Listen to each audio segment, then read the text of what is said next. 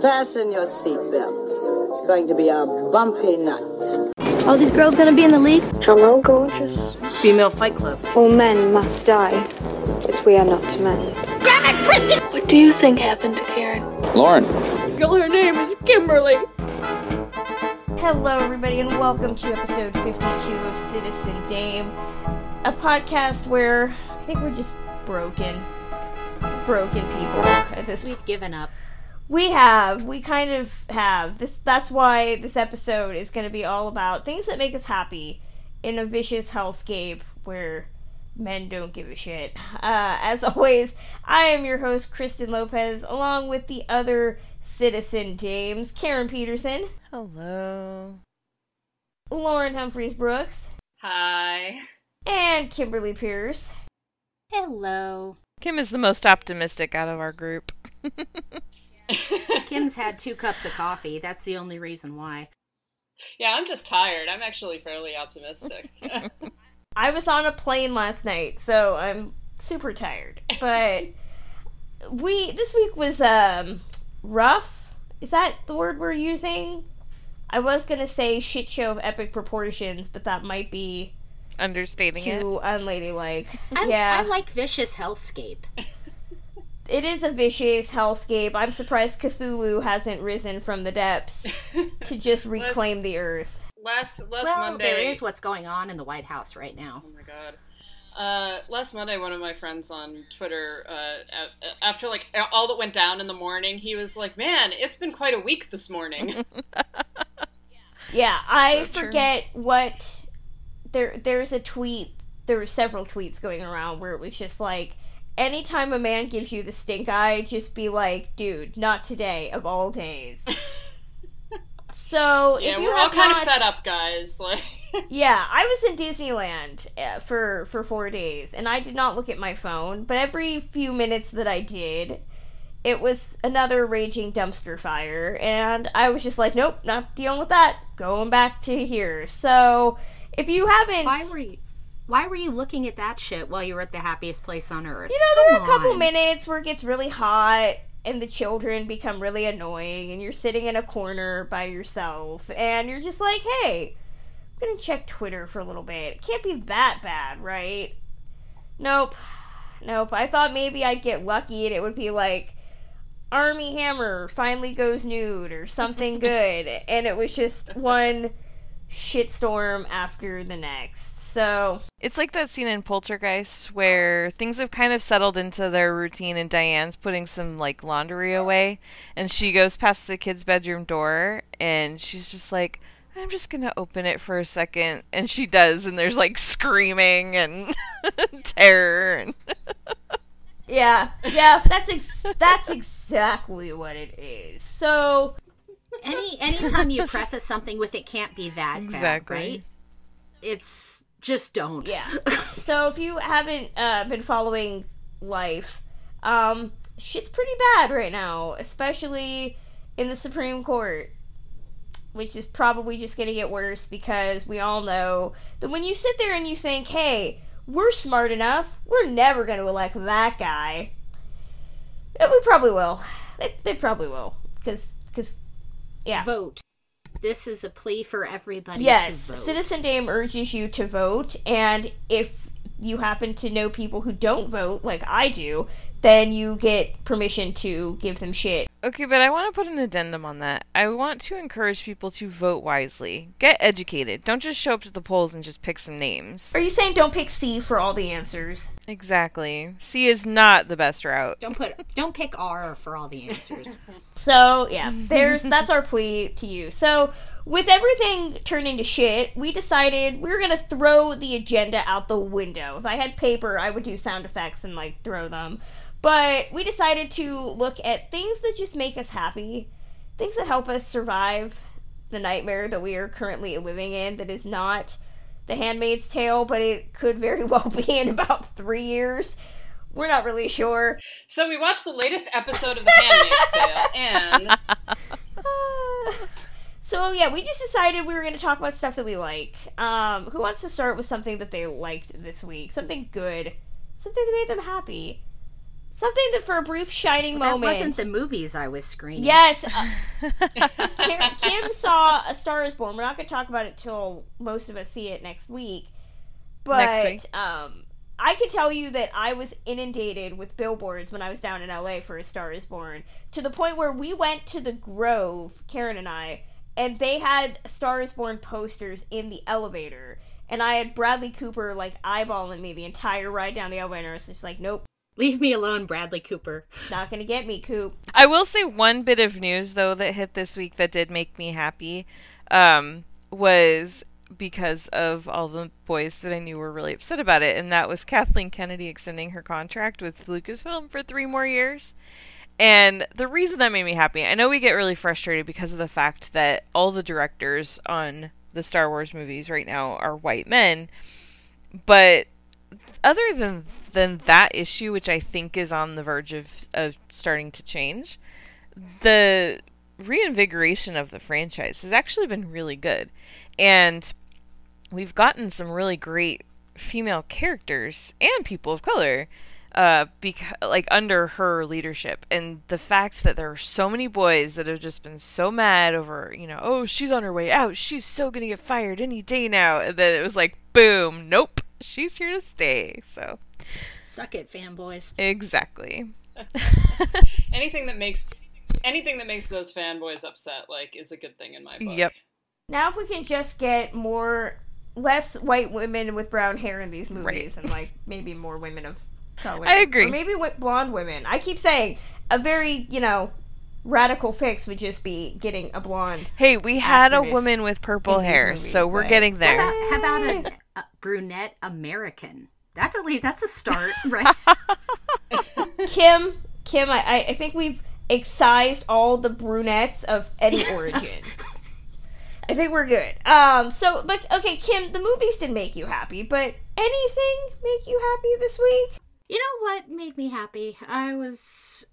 While social media was a vicious hellscape of horribleness this week, Ashley Zuckerman was on and tweeting about politics, but every time you stumble on a good one, a guy who's, a gentleman who's woke and just tweeting some good things about everything that's going on, I have to appreciate it. I continue what I've said during the some of the internet boyfriend stuff. I love you, Ashley Zuckerman. Never change. Yay! Warm fuzzies. Lauren. Yeah. What things have made you happy this week? Well, actually, I've seen some pretty good films, and so I've been at New York Film Festival, but just yesterday, and I wanted to talk about this, just yesterday I got to see The Favorite. And I don't know if we're going to discuss this in depth later or anything like that, but I just want to say I really liked it, and I was surprised by it because I do not like Yorgos Lanthimos' films. I did not like The Lobster. I do not like Killing of a Sacred Deer. I have not seen Dogtooth, so I'm going to sort of put that to one side and be like, I am going to make an assumption that I don't like it, but that, maybe I do. Maybe I really do like that movie. But The Favorite I just loved, and it hit all the right beats, and I think that some of it was that he uses kind of the weirdness and the bizarreness that is sort of his stock in trade in a very directed way, and in some ways it's more of a mainstream film than a lot of his other works.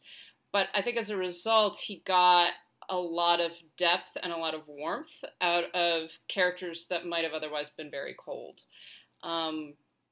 And I loved it. I also loved the fact that this was a movie in which women are the total central characters of the entire thing. All of the power rests in them, all of the energy, all of the, the power plays and the exchanges and everything. You've got this fascinating, basically, love triangle going on. And the men are really only there to be buffoons. And I really liked that. I was like, I don't know if you intended to make a feminist film, but this actually feels really feminist, even though it's all about, the craziness of Queen Anne's court and her own problems and all of the pushing and pulling and the power dynamics that are going on. But it's all centered on women.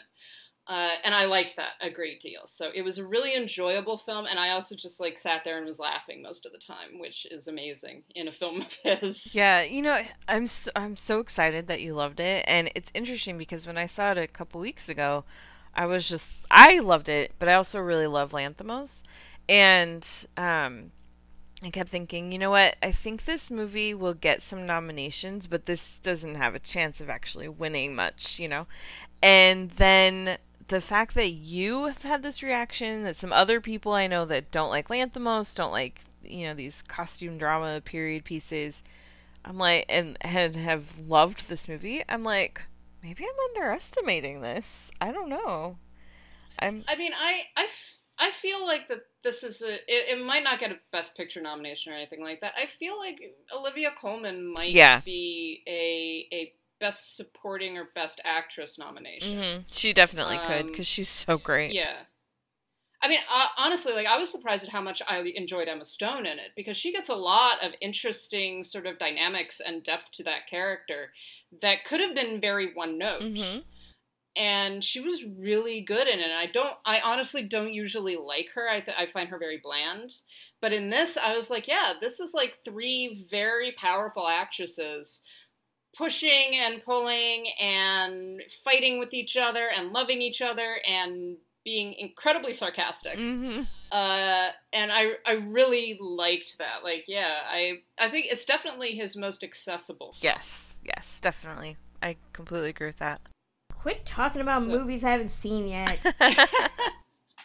Well, speaking of Emma Stone, I watched Maniac this week. Karen, did you finish it? No, because I couldn't get on the internet last night, and I thought it was my God damn Roku, it, Laura! So I will keep it spoiler free then, because you didn't see it.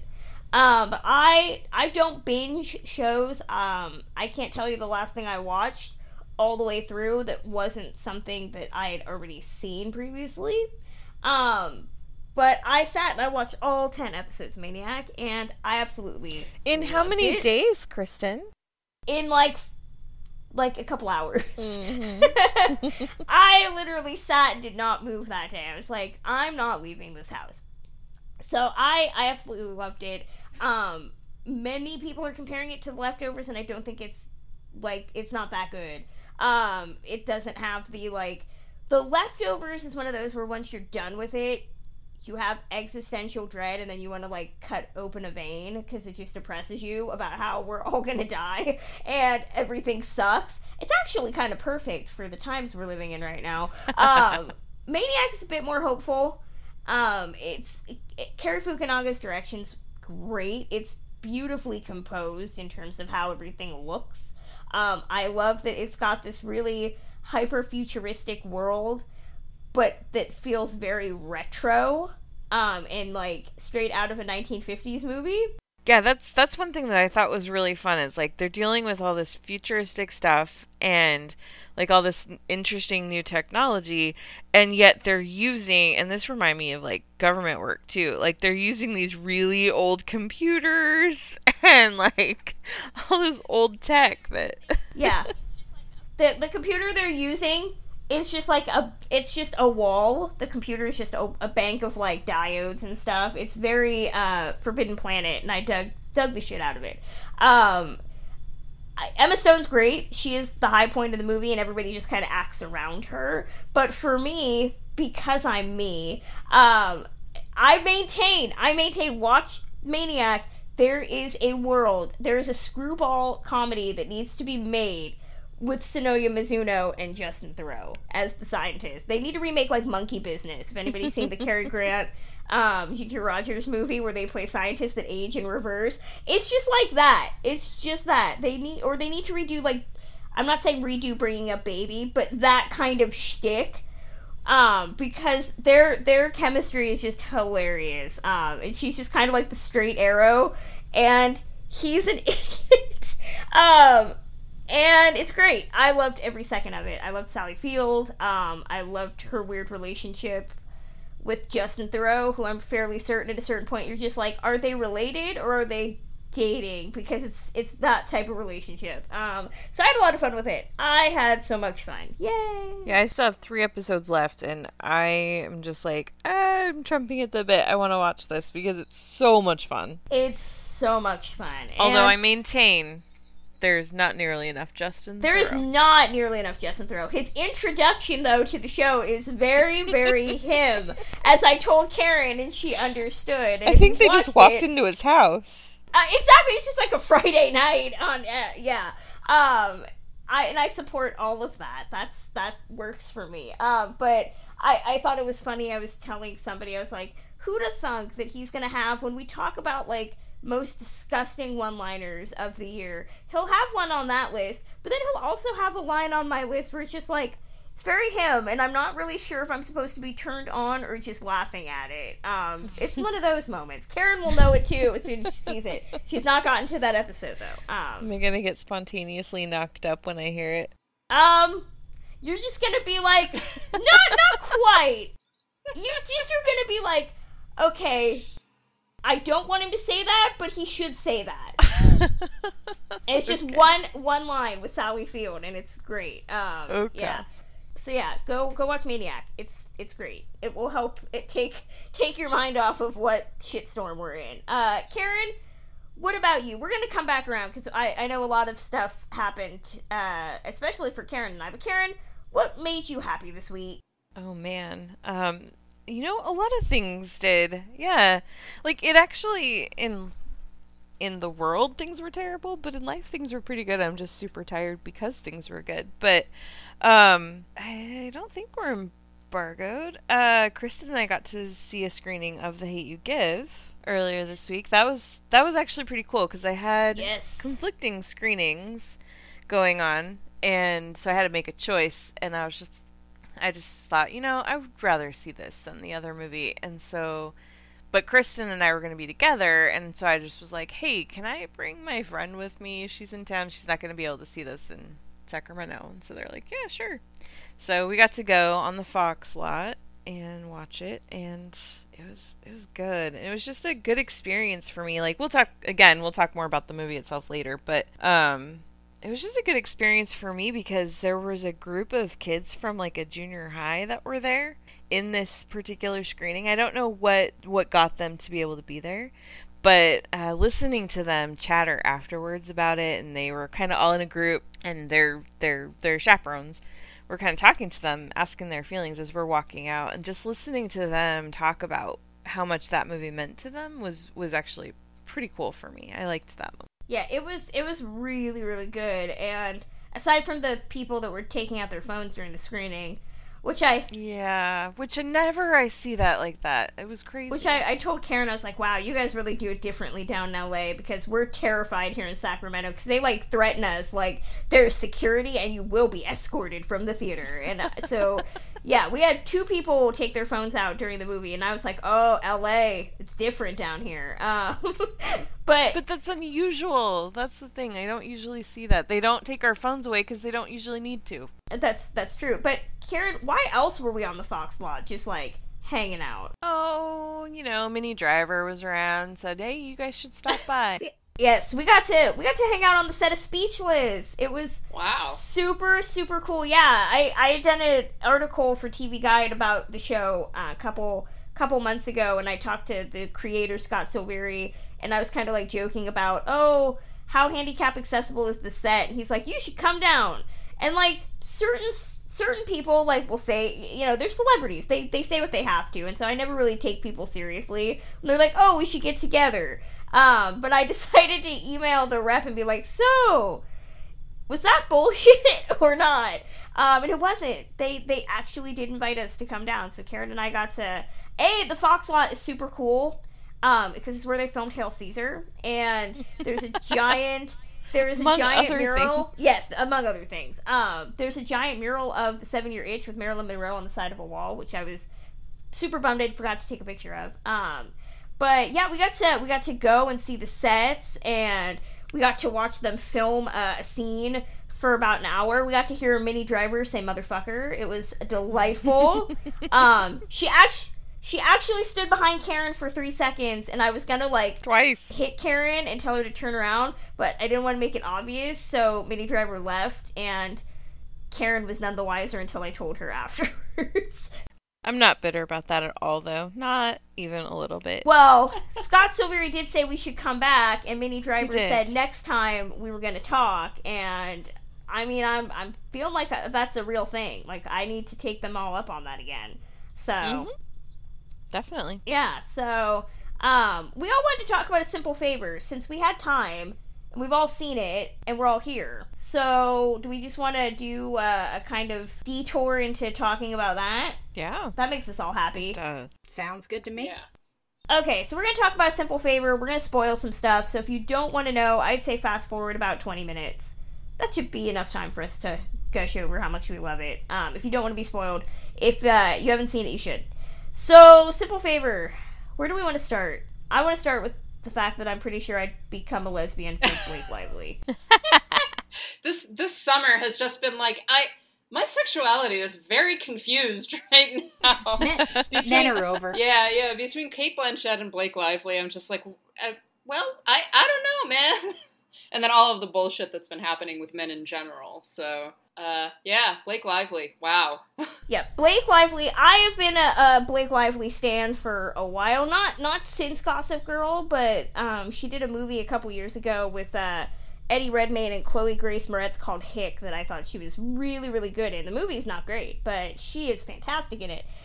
Playing, again, another kind of, like, 1960s old soul type of character. And so I've been saying she just kind of needs the right things to do good work, and I absolutely adored her in this. The minute she steps out in that pinstripe suit, oh my gosh, I'm in love. I just love everything about her character, and it's not just the outfits, although the outfits rock, and I would say are Oscar worthy in my own little lack of Oscar-nology way, but I said it too in my review. You're not yay!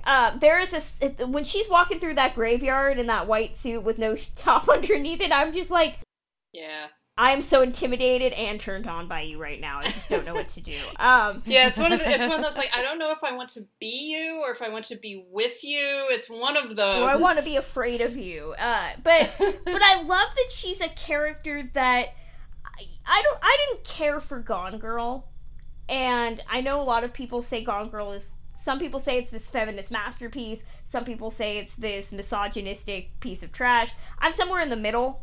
I think it wants it both ways.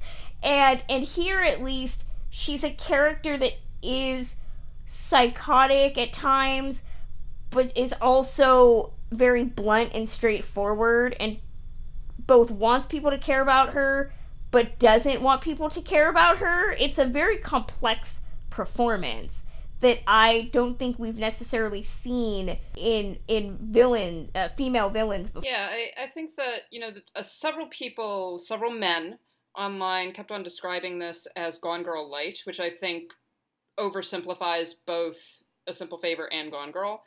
Guys, oversimplifying things about women? No. What? Well, and that's one of the problems. This is a comedy, and there's a lot of humor in it.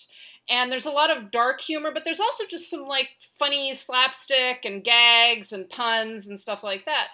And I think as a result of that, a lot of people, and again, particularly men, and this is the response that I've seen largely from male reviewers, have had this, like, oh, this is just silly. This is just like, it's like for the mommy vlogger set.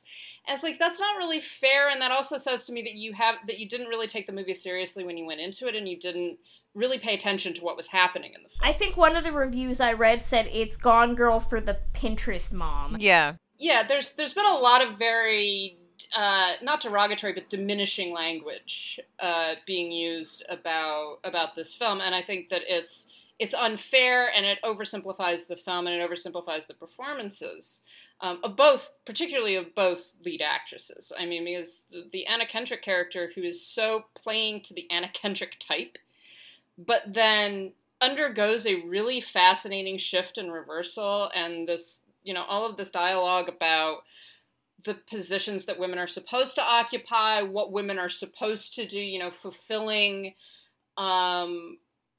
fulfilling all of kind of the very patriarchal, very male fantasy views of like, this is what a mother is, this is what a wife is, but also you have to be sexy. So you have to be all of these things all at once. And essentially both of these women are like, they're fitting into these particular stereotypes, but then it turns out that they're not really those stereotypes at all. And I loved that about it, but in terms of the Blake Lively character, she's the film noir femme fatale, but she's totally possessed of herself. She's totally like, this is what I am, and like at one point she says to Anna Kendrick, she's just like, oh, you do not want to be friends with me. Mm-hmm. Like, and that's a wonderful moment because it's just like, no, I'm a bitch. Like, you do not want to be in my life. But at the same time, by the end of the film, and there's a wonderful little exchange, almost at the end, it's like in one of their final scenes together, where the Anna Kendrick character says, were we really friends? Do you really mean that? And she's like, yeah, I really mean that. I really liked hanging out with you. I love you. And they like have this wonderful little back and forth that is just like, you know what? They actually do care about each other. She actually does, in her own weird, twisted, sociopathic way, really does love her friend. And I think that's a very important scene. It's funny, but at the same time, it also emphasizes the fact that all of these stereotypes, all of these roles that these women have been forced to occupy or that have occupied and used are both themselves, but are also not the full sum of their existence. Well, and I think I called the character that Blake Lively plays the anti-manic pixie dream girl, because I feel like it takes the tropes that men have written for the manic pixie dream girl and subverts them. This is written by a woman, by the way, because she is this otherworldly, larger-than-life figure who does inspire other characters of both genders. You know, the manic pixie dream girl is a very heterosexual creation, and here she inspires characters of both sexes. You know, the concept that she, you know, that her husband is a writer, that the Linda Cardellini character that she's with is a painter, and even with Anna Kendrick especially, the concept of, you know, you need to branch out, you can be a sexually free woman, you don't have to, you know, have a relationship with somebody. But at the same time, that character is not overly positive. She's not there to act as a source of inspiration, and in fact, when she her presence is almost a curse for these talented people that want to use her in the way that the Manic Pixie Dream Girl would be utilized. So I thought that was really inventive. Well, and I think that she, as a character, she pushes back against that because she knows that she's being used at some level. She knows, like, she says it at one point, her husband is a fuckwit. Like, her husband really is like very barren as a human being. And he uses her as an excuse. He uses her as an excuse for, you know, for his own sexuality. He uses her as an excuse for why he can't write. And she's basically like, you know what, you're a loser. You're not very useful as a person. And she pushes back against all of those, like I say, all of those stereotypes, all of those things, just like, you need to represent something for me. And just like, no, I'm going to be the person that I am, which is a psychopath. But she's a beautiful psychopath. But she embraces that. Yes. But also on the subject of Henry Golding. I was going to say, let's transition to Henry Golding. Thank you. Yes. Well, first, though, before we do that, I just want to say it's been really fun listening to the two of you back and forth on particularly the character of Emily, Blake Lively's character, because this is one of the things I love about this film is the fact that men just don't seem to really get it. They are looking for this straightforward, noirish comedy, and they don't understand it because of the fact that this isn't something that they're used to seeing, and because of the fact that they don't have a frame of reference for understanding these characters and really digging deep into the story. And this is where, after I saw the movie, I tweeted about, I was like, Paul Feig is the only man that's allowed to direct movies about women from now on, because he gets it, and because he knows enough to know when he needs to have a woman writing his story. Well, it's because Paul Feig is an honorary woman. Exactly. And that was my thing too, was like after, or the week the movie came out, I tweeted about it and I was just like, Paul Feig is the only man that's allowed to direct movies about women from now on, because he gets it and he also knows enough to know when he doesn't get it, and he brings in women writers. He always has women that are producers. He doesn't make these movies in a male vacuum. So, not that men vacuum, but yeah, like, and it's just, it's nice to listen to and participate in this deep conversation about a film that too many people have just chalked up to this surface level thing, this like thriller of just, oh yeah, it's, it's so much more depth to it than that. And also there's Henry Golding. Let's talk about Henry Golding. Can I mention something just going off of that before we get into Henry Golding, because I don't care that much about Henry Golding. I'm sorry. I did just want to add on to that and say that I like the fact that particularly Anna Kendrick and the Blake Lively characters, and I keep on forgetting their names, Emily and Stephanie? Yeah. Okay. I like that when they speak with each other, they sound the way that women do when they talk to one another. It isn't, and I don't mean that like we sit around and have conversations about whether or not we wanted to sleep with our half brothers, but the way that they talk to each other, the language that they use, the kind of back and forth, the sort of discomfort initially when they first meet one another, and then as they begin to adapt to each other and understand each other deeper, it's very real. It's very realistic to the way that women actually relate to one another, and not the way that a man thinks women relate to one another. Mm-hmm. And that's what I was just going to say. And I think that is a function of a female screenwriter. It's also a function of Paul Feig being willing to do that and willing to listen. And because you get the same thing in movies like Spy, we've gotten the same thing in Bridesmaids, got the same thing in Ghostbusters, of like, this is how women actually talk. Oh, completely. This is how we actually relate to each other. Often when a man is not around, because we don't have to perform in any way. And that's really important to see on screen. Oh, I was just going to say, too, along the lines of the two of them and their conversations, it's really funny because in the last, 2 weeks or so, I've had several conversations with people where they say things like, I'm sorry, unnecessarily. And I'm like, okay, you need to stop what you're doing. You need to go watch A Simple Favor, and you need to listen very closely to what Blake Lively says about women apologizing for things that they don't need to apologize for. Because it's just such a great moment. And I love when she's just like, baby, if you apologize again, I'm going to slap the sorry out of you. It's like, yes, yes, yes, yes. Women need to hear this. I personally love when she's making the martini and she throws the lemon on the floor and she says, "Don't you touch that washcloth." Yep. So yeah, Henry Golding is kind of the lone male in this movie with anything passing for a character, other than the psychotic husband that is Anna Kendrick's character, who is the guy from 50 Shades of Grey, which I was just like, oh, you always play a wormy-faced asshole. Got it. Okay.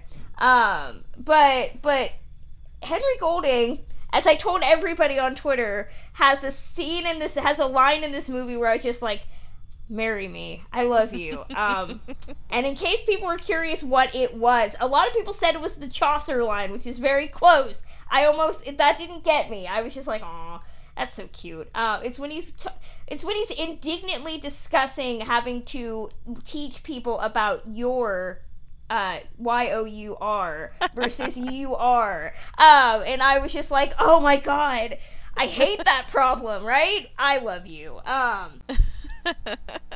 Yes, sometimes I'm an English major, okay? We get turned on by nerdy shit. But I love that he is, in any other movie, he would be like the romantic leading man, and here he's just weak sauce.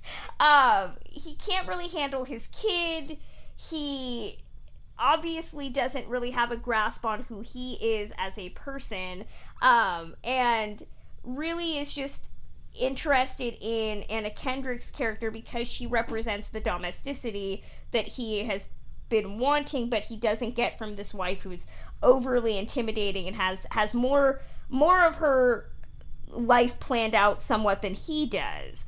And at the end, when he's lying there bleeding on the floor because he's been, like, shot in the shoulder, he really, I mean, the way I read it, he really expects somebody to, like, rush to his aid and take care of him. And I love how the movie just ends. We never really see him again. And we just leave him there because he is irrelevant in the grand scheme of things. Yeah. See, yeah, I went and saw this with my mother, and she enjoyed it. She kind of comes out and she's like, well, this felt very Hallmark Lifetime movie to me. I said, no, this isn't a Hallmark Lifetime movie, because at the end of one of those, Anna Kendrick and Henry Golding would have ended up together.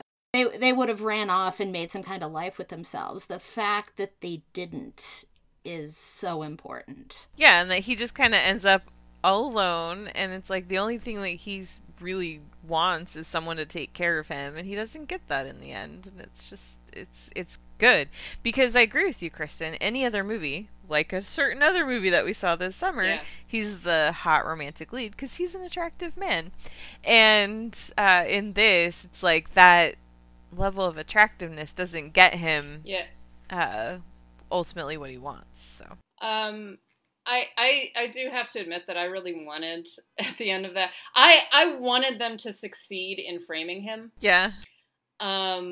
I really did want, like, just and I understand why it ended the way that it did. It's a little more of a, not a moralistic, but like a closing off of the story and a closing off of the moral universe in the film. So I totally get why it ended the way that it did. There was this huge part of me that was just like, you know what would be really great is if, like, they succeeded in framing him, he gets, like, put away, and they just, like, go off to Paris with their kids together. Like, that's really what I wanted to see, honestly, at the end of the film. Because I was like, not only was I not charmed by Henry Golding, throughout the entire film, I was just like, you know what, fuck you, dude. Like, just, oh my god, like, you're so boring. You're so boring, and you're so weak, and all you want is this woman to take care of you, and oh no, you're not getting it in the sexy woman that you married. Poor baby. I just, like, had absolutely no feeling for him, and I really was just like, you know, you're not a bad guy, but you're kind of an asshole, and you're probably having an affair with your postdoc. So why don't you just, like, get framed and go to prison, please? Can we just talk about how Emily is very much like Lauren? Yes. Oh, yes. Oh, yes. Yeah, as soon as I saw the movie, I was just like, oh, that's so cool. Paul Feig based a character on Lauren. Oh, is when all right, I'll take that. When she the whole beginning with sorry, don't apologize. Oh, yeah. That was you were the first person I thought of. I was like, we could totally play a game. Who said it? Emily or Lauren? I literally, when Blake Lively, that whole phone conversation when she has with her boss is genius.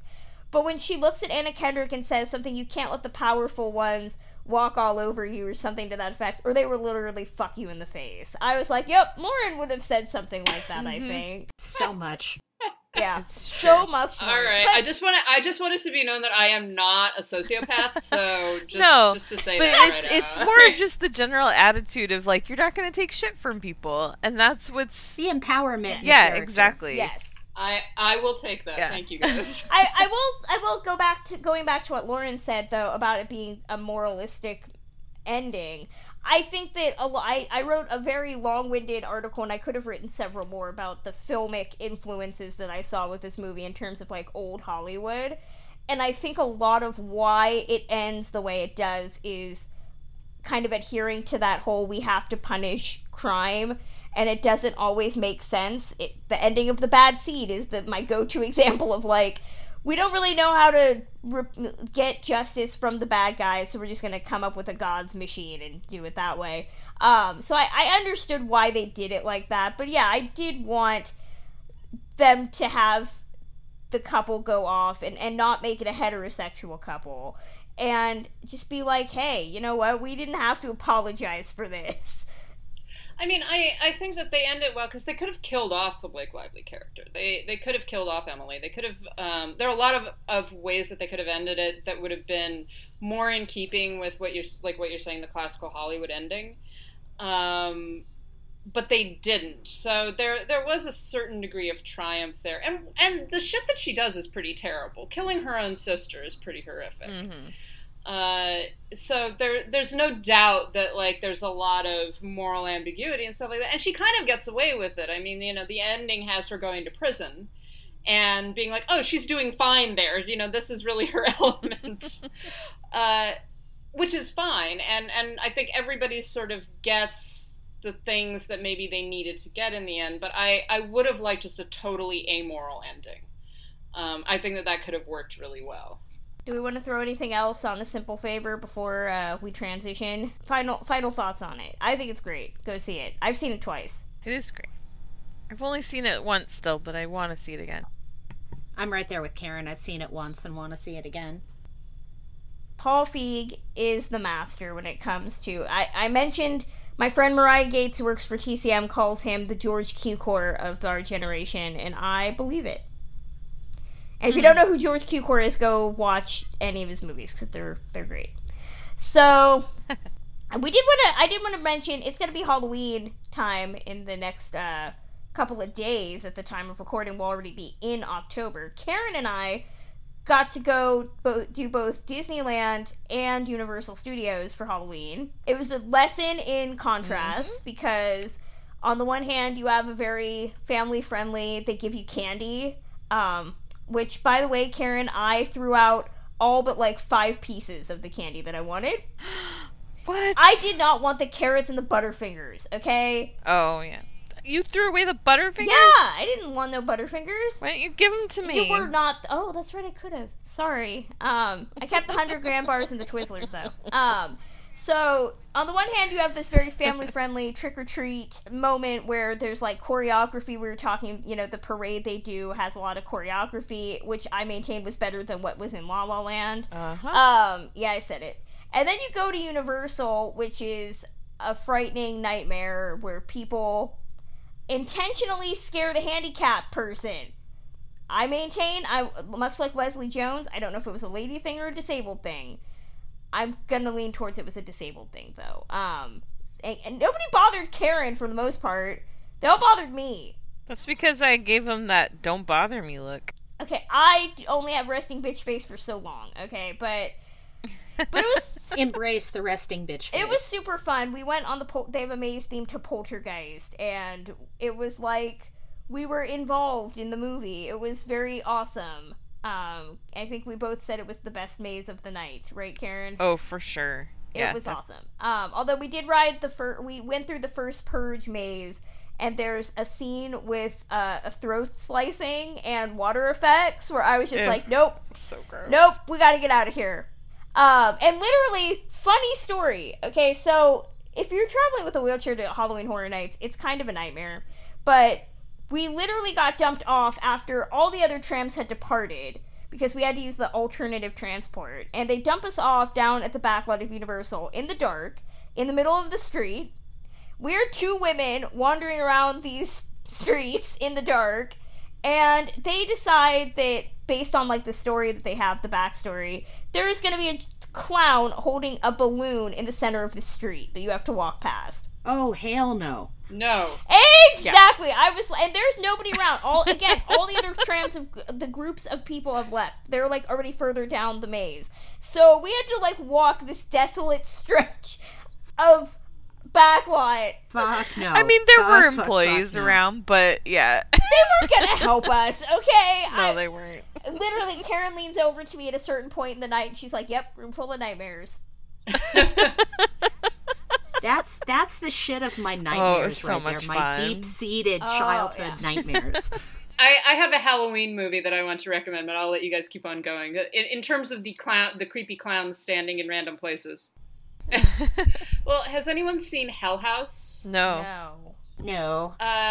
So I think the first film was made in, like, the late, like, maybe 2010, 2011, somewhere around there. But it's a found footage horror film, and it's one of the best found footage horror films that I've seen in a long time. I saw the first one 2 days ago, and then I saw the most recent one, which was just released yesterday. And they're both on Shudder, the horror streaming service.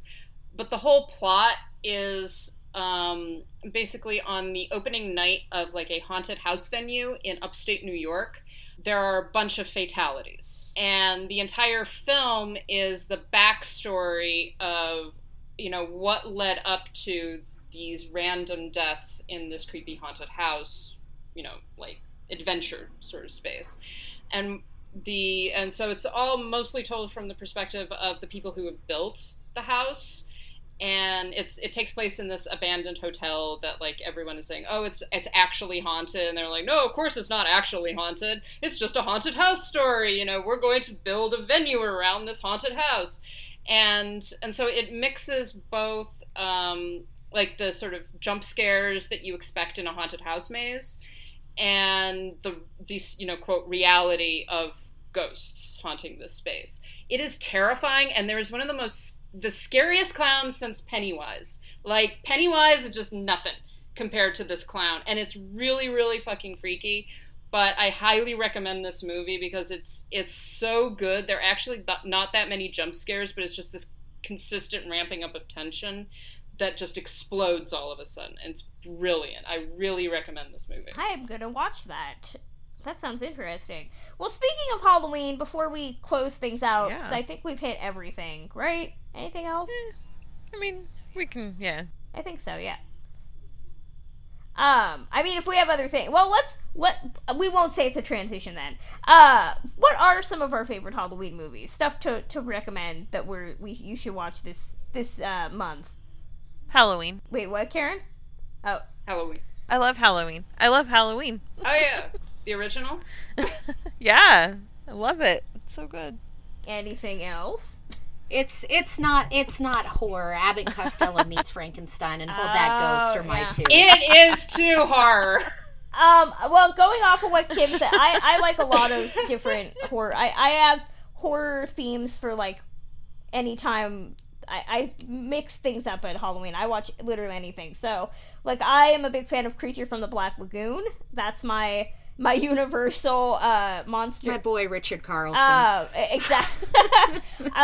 Both Frankenstein movies, Bride of Frankenstein, even Son of Frankenstein is entertaining in its own way. I probably should rewatch that. I love Son of Frankenstein. Son of Frankenstein, that's Basil Rathbone, and I'm just like, hey, you. Yeah. Sup? Basil Rathbone in like a really Baroque set. Yeah. It's a very bizarre set that with the cutest little toe-headed boy just like in the middle of all of this, who's got like a Texan accent for some reason. Yes, that's Donnie Dunnigan, who was the voice of Bambi. Oh, really? Yeah, okay. I've interviewed him, and he is a delightful little old man. So yeah. If you're going more contemporary, I love House of the Devil. I know it's very slow, and not a lot of people like it, but it's got Greta Gerwig, and it's really creepy, and I dig it.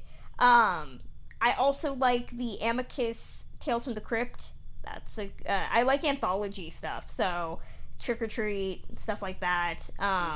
I always say Pet Sematary, still one of the scariest movies ever, even though it's kind of stupid in parts. But yeah, those are the ones I usually hit right off the bat. And of course, Hocus Pocus, the Disney stuff. You gotta have Hocus Pocus.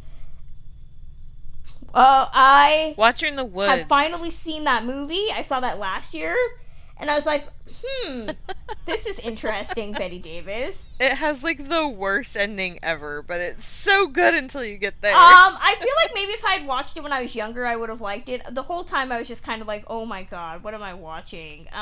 Speaking of Bette Davis, though, in like old Gothic houses, I always say watch Burnt Offerings. Lauren got me thinking of it because she was talking about Oliver Reed, and it's worth a watch. Only because Oliver Reed is just, like, so over the top in certain scenes, but he feels that he needs to put himself in, like, shirtless, like, outfits and little mini bathing suits, and... I don't know why you're complaining about this. You sound like this is saying that this is a bad thing. Oliver Reed, he should be wearing clothes, okay?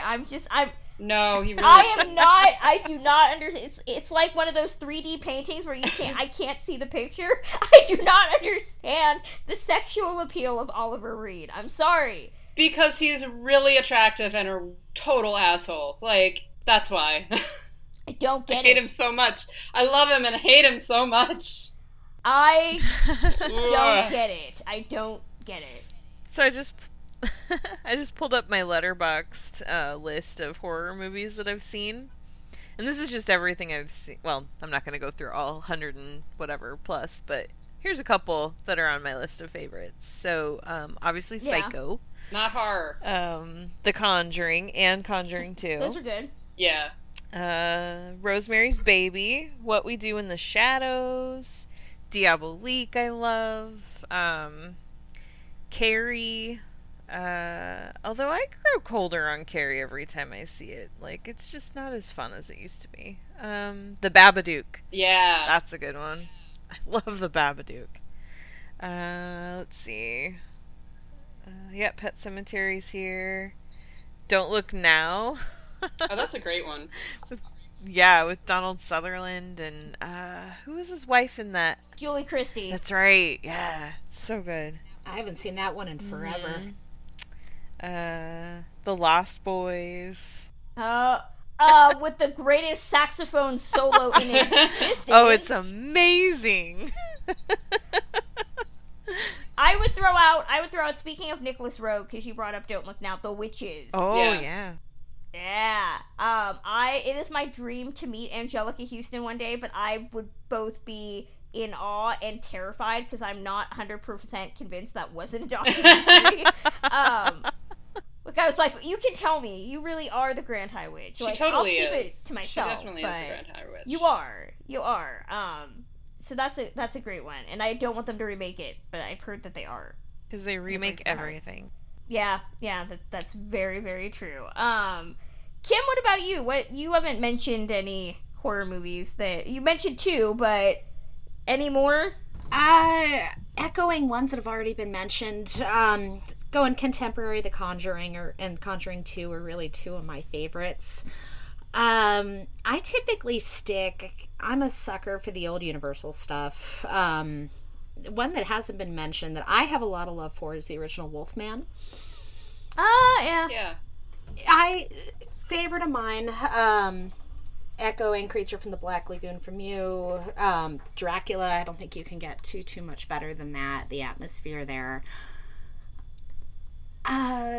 Halloween, just throwing out random ones as they come to mind, kind of the slasher variety. The original Halloween is probably my favorite. I am very I don't dive too deep in horror because I'm kind of a coward, but those are some of my top that I always watch. Looking at what's on my favorite films list on Letterboxd, I meant Poltergeist. Karen and I both love Poltergeist. Cat People is great. I did not mention An American Werewolf in London. I love An American... Because it's not a horror movie? You don't think it's a horror movie? No. It is a horror movie, but it's just not a very good God one. Damn you, Lauren. Well, yeah, it's because they kill off Griffin Dunn in the first 10 minutes. It's probably why it's not that. It could be better, just saying. I think as a movie, it has issues that I get more irritated with every year, but the creature effects the transformation sequence is fantastic. The first act is really good, I think, and then I think it kind of actually peters out. Like the end just doesn't work. It's not certain what it wants. Once you have to look at David Naughton nude, you're kind of just like, I'm good. This movie's done. True story. My mother dated David Naughton. I just want to around about that time, actually. I'm not kidding. Just think of how Lauren's DNA could have been drastically altered. And I will throw out the last one that I think is good that not a lot of people know about, but I think it's now on Netflix or Hulu. One of them, you can find it. Company of Wolves.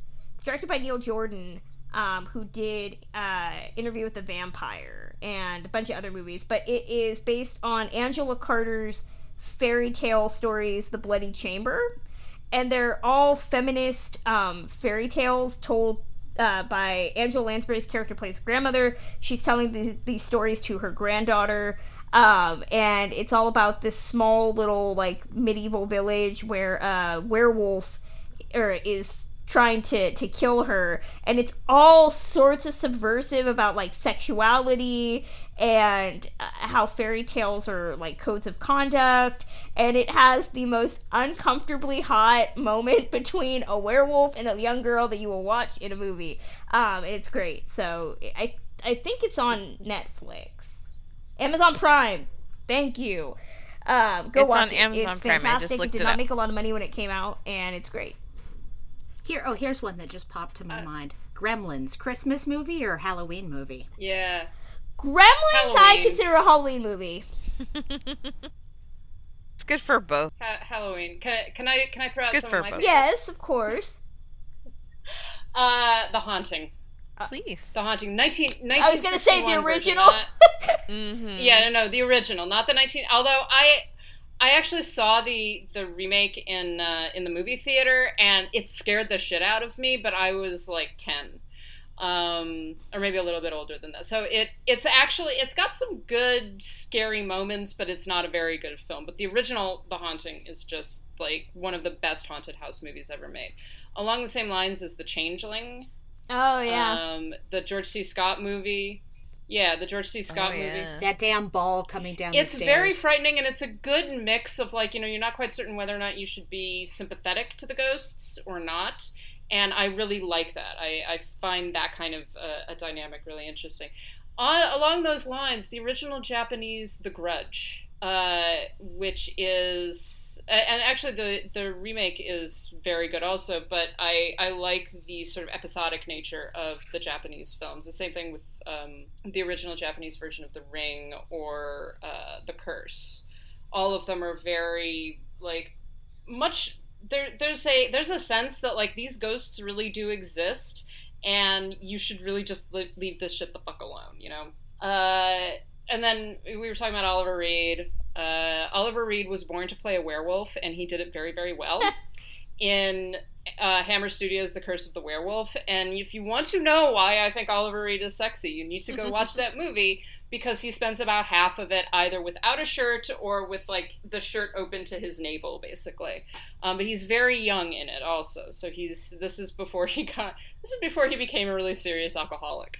But I love the Hammer Studios films. So, like, the Horror of Dracula, Curse of Frankenstein, Dracula AD 1972, which is about to come out on Blu-ray and is one of the greatest films ever made. And it's like Dracula meets satanic hippies.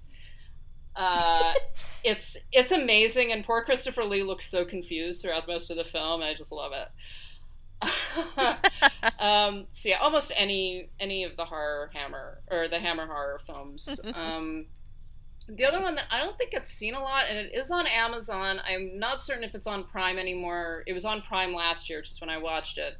Is a British horror film called Burn Witch Burn. That's a good one. Which is really interesting, and it's just very bizarre. It's almost surrealist, but it's a really interesting witch movie, and quite surprising in some of the things that it does. It's very, very worth watching. It's black and white too, so it's got a lot of that sort of sumptuousness of 1960s black and white. It almost feels like it should be in color, but because it's not, they're playing a lot with the grayscale gradations and things like that. And then also my favorite film, the original Suspiria. Yeah, I will say, talking about remakes, I saw the remake of the Haunting of Hill House first. Yes. Hold on, no, what's the other one? What's the Vincent Price? Yeah, House on Haunted Hill. Excuse me. I was like, what's the Vincent Price one? I saw that one first, and I know a lot of people don't like what Dark Castle did with the remakes, but I still hold a soft spot for that remake. It's bloody and it makes no sense, but it's entertaining, and I think they're original or nothing. The original's good too, but I think both of them work. They're very indicative of their respective time periods, if anything. So yeah, and I'd also throw out Phantasm. I forgot to mention that Phantasm's a really weird, fucked up movie. You should watch it. Ooh, Theater of Blood. I want to see that. I haven't seen that yet. It's so good. It's so good for, like, campy Vincent Price 1970s murders. It's just I mean, we could do an entire, like, I could talk about Vincent Price for half an hour. But is that Diana Rigg too? Yeah, it's Vincent Price and Diana Rigg, and it's a Shakespearean actor who's going around murdering all of the critics who gave him bad reviews. In the form of Shakespeare murders. So, like, there's a murder from Othello. There's a murder from Macbeth. It's great. It's hilarious. And it's so good. And both Vincent Price and Diana Rigg are just like, this is the best thing we have ever done.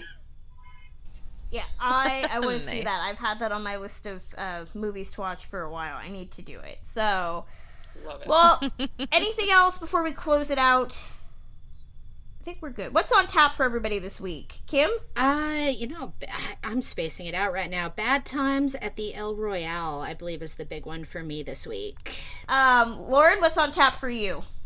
I know I have Roma. I think I've got The Ballad of Buster Scruggs this week. I'm still at New York Film Festival, which has finally started.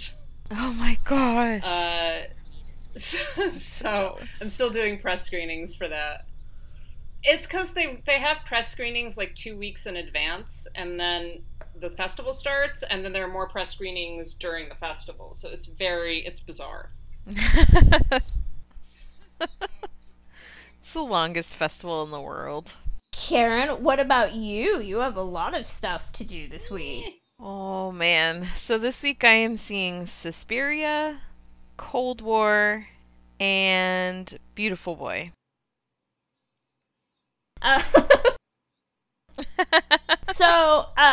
Timothy won't be there at the Beautiful Boy which I oddly got invited to as well. And I'm not down there, so I can't go see it. But I will say, in terms of what I have to see this week, I have Bad Times at the El Royale.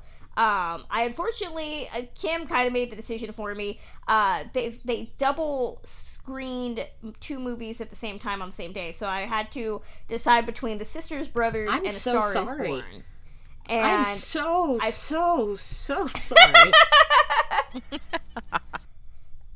So I decided I'd rather go see A Star Is Born. So I'm going to go do that. Unfortunately, I had to miss my Old Man the Gun screening because it's in the morning.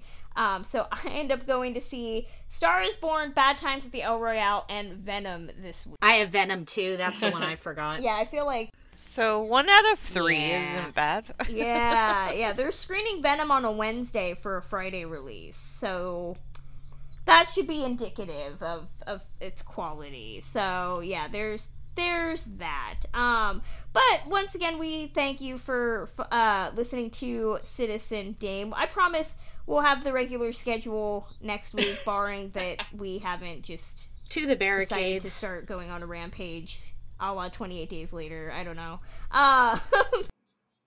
We make no promises about anything because the world makes no promises to us that it intends to keep. But you can, in the meantime, follow us on our official Twitter, which is @CitizenDamePod. We are also on Facebook, if you are still using Facebook, at facebook.com/CitizenDame.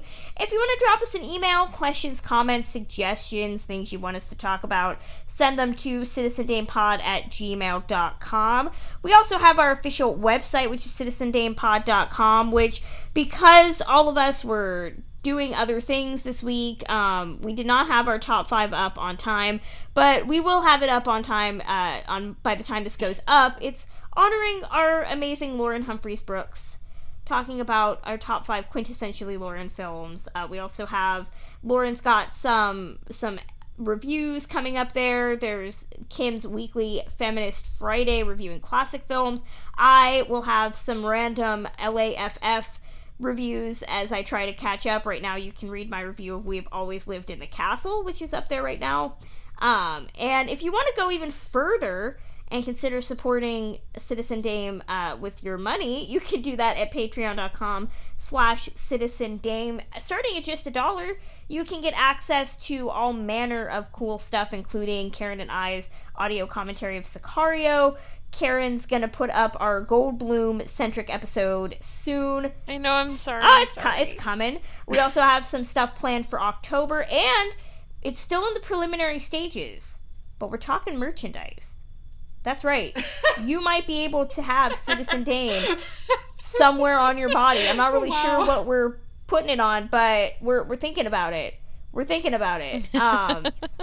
Yeah. So if you've always been drinking your morning coffee and looked at your mug and you said, "Hey, I need Citizen Dame on this mug," let us know that you would be interested in buying something like that, and we will. That Why Are Men coffee. Yes. Have you ever wanted a T-shirt that says "Miss Your Pine" with a pine tree on it? You could have that. You could have that. Okay. I'm just saying. So let us know. But if you want to get in on the ground floor, you can do that at patreon.com/citizendame. So it would be great to keep some of that momentum going, because Karen wants to hire a personal assistant. I don't know if that's a flagrant violation of Citizen Dame funds. Although I have maintained that the Citizen Dame money will become bail money if I go to AFI Fest and I'm near Army Hammer. And who do you think is gonna bring that bail money? My assistant. I was gonna say, great! I don't even get your assistant. I don't even get you to do it. It's just your assistant. You outsource it. That's bullshit. Yep. Okay, I'm just saying. Hey, I'm busy. Fine, whatever. God, we already have by the way, AFI Fest is showing on the basis of sex, and Karen and I already kind of have a course of conversation if certain people plan on being there, and it is fairly genius. But again, it all requires merchandise. If you've ever wanted a pin that says Justin Theroux is real or not real, come on, we could make that happen, and we could take it to AFI Fest, and it would be great. So, yeah, but if you also want to follow us on our regular Twitter, you can follow me at journeys_film. Karen Peterson, where are you on Twitter? I am at Karen M. Peterson. Lauren Humphreys Brooks. I am at LH Business. And Kimberly Pierce. K Pierce 624. So we will be back next week. Bye. Jillian Holtzman, Radio Times. What have you been doing with your whole life? Great question. Oh, well, lots of different jobs. I did the actor thing. Worked for... Just real quick, can I ask why no glass? Oh, yeah, they just kept getting dirty, so I took them out. Don't have to clean them anymore. Oh, boy. I gotta try to keep that in mind. Would it be okay if I bring my cat to work sometimes? He has major anxiety problems. You know what? I would love to let your cat live here with you, but I have a pretty severe cat allergy. Oh, I don't have a cat. He's a dog. His name's my cat. Your dog's name is my cat? And Mike Hat. Your dog's name is Mike, last name Hat. Well, his full name is Michael Hat. I can't say that I'm allergic to dogs, so... Yeah, that's all right. He lives with my mum. Well, then we have that figured out. One down, no cat. But you know what I say? Let's jump ahead. Kevin dabbles in web design, and I asked him to throw together maybe a couple of logos for us. Now's your moment. Pull it out. Oh, sure. They're like a lawsuit waiting to happen.